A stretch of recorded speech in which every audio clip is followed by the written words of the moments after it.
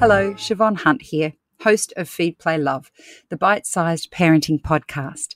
I'm taking a break over the summer holidays, returning on January 10 with more great interviews.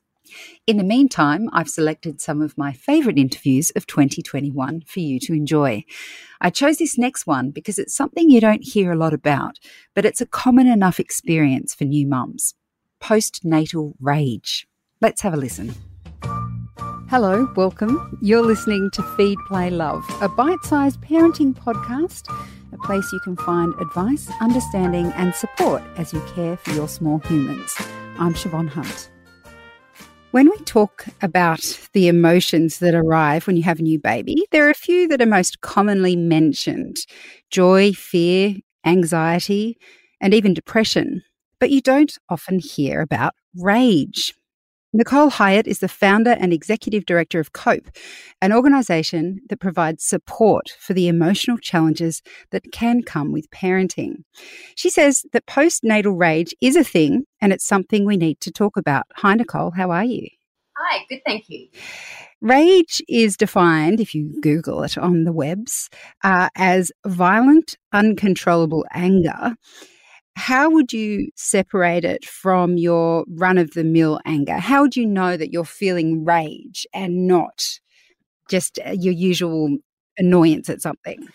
First of all, I'd say it's partly related to the intensity of the feelings. So it's rather than just being a bit annoyed or miffed about something, it's much more likely to be more extreme or more intense and almost take over your body and leading to behaviours like yelling and screaming or wanting to punch and hit, because it's a much more intense emotion. And it can often also just be there, sitting there all the time. So rather than being initiated by an event or something going wrong or something happening to annoy you, it's sort of there bubbling under the surface all the time. But really, largely, it's about that intensity of reaction and emotion that you might be experiencing, which can be overwhelming and overtake your body and your emotions. Now, you're calling this postnatal rage. Is there a specific time after childbirth that this seems to occur? Well, like most mental health problems that occur, we know that the postpartum period, so this is the period between, technically we say 4 weeks up to 1 year postpartum, so 1 year after, up to the baby's first birthday. This is a time when we know that it is a particularly emotional time and it can lead to a range of different emotional and mental health issues. So this would be the most likely time, and it really corresponds with the highest levels of changes and adjustments that are going on in that first year. Of course, postnatal rage, like postnatal depression or anxiety, can arise earlier or at any other time, and often might even arise in pregnancy, but isn't often identified because it's put down to other things, or particularly with rage, the person hides and doesn't talk about how they're feeling for fear of how they might be judged by other people, so it's often kept quiet. So what are the flow-on effects of this emotion for, let's say, the mum in particular? So really it can impact on all areas of functioning in everyday life. Obviously your whole disposition and your outlook, if you're feeling that constant anger and rage, it's going to impact on how you feel and how you live your life and how you feel on a day-to-day basis. It will likely cause you to seemingly overreact to very small things. And we know that motherhood comes with many, many daily challenges, some bigger than others, some small. But those tiny little things that we just sort of absorb and take on and adjust to can be insurmountable and really take over. So, you know, a child who's crying or missing, you know, a child waking earlier and you're not getting your sleep, cleaning up after a child has just thrown something on the ground. All these things, when you've got that underlying feeling of rage, can just tip you over the edge and lead to the outburst. So, you know, it's really a time of life when we know there's lots of challenges. It's not about putting yourself first, it's everyone else's needs are being met. And if that ongoing feeling of depletion, it can lead, obviously, to reactions of feeling frustrated and angry that you're in this position, and as a result, feeling those experiences of rage. So when I was thinking about this, I couldn't help thinking, isn't rage a natural response when you listed those things that new mums can be going through, particularly if they're lacking enough support, if their partner's not chipping in and they're all of a sudden finding themselves having to manage everything on their own. I would have thought that was actually a really legitimate emotion to feel. Does that make sense to you? Rather than a condition, it feels like actually I would be pretty outraged as well if I was dealing with all of those things on my own and my life had flipped upside down. It would feel quite a natural reaction to that situation. Look, absolutely. And I think it's important here that we differentiate that postpartum rage is not a mental health condition like anxiety or depression is. It is a particular emotion.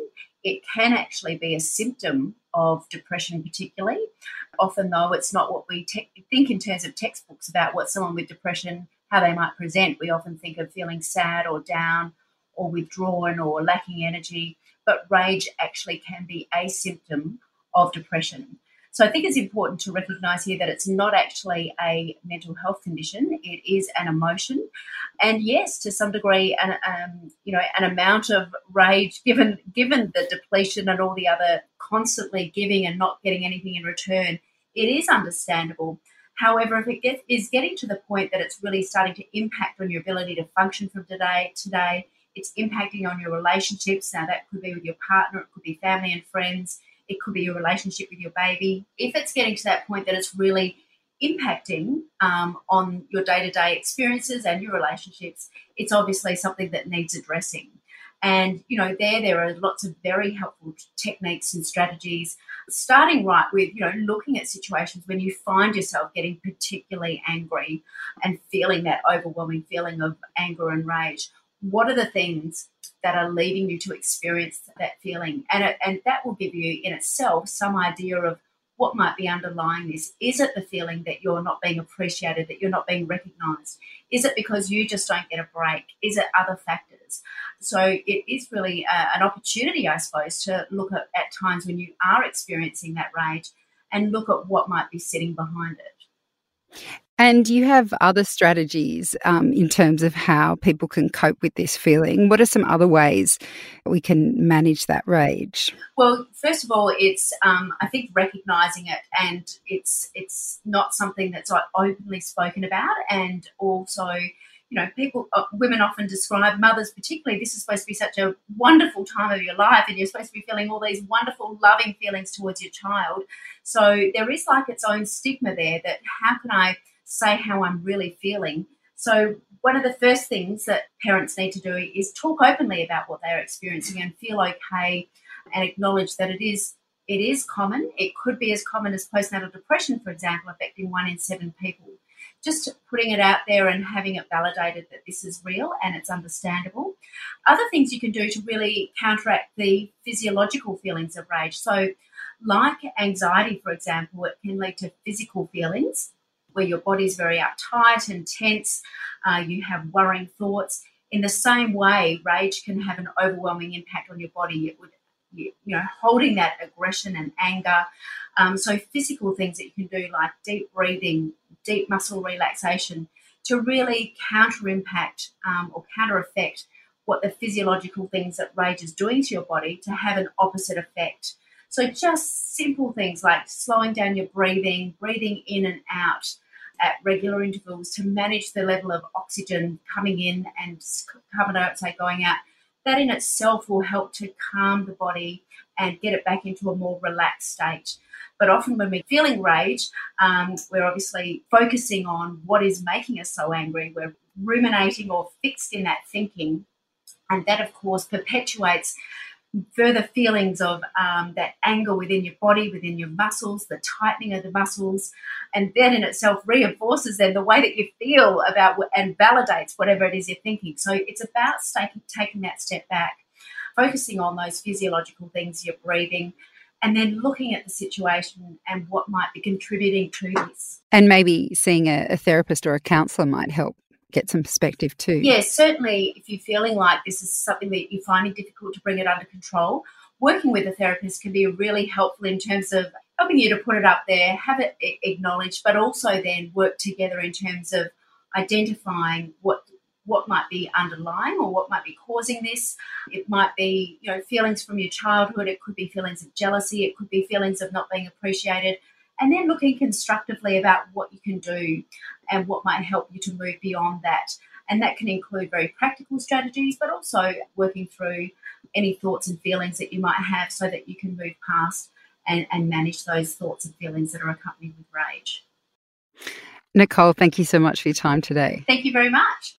That's Nicole Hyatt. She's the Executive Director of COPE, and the COPE website has plenty of resources. If you're struggling with becoming a parent, check out the links in the notes of this episode. I'm Siobhan Hunt. I hope you enjoyed this episode. If you did, please rate and review us so we can reach and help even more parents. And if you have a topic you'd like me to cover, send your email to feedplaylove@theparentbrand.com.au. See you next time.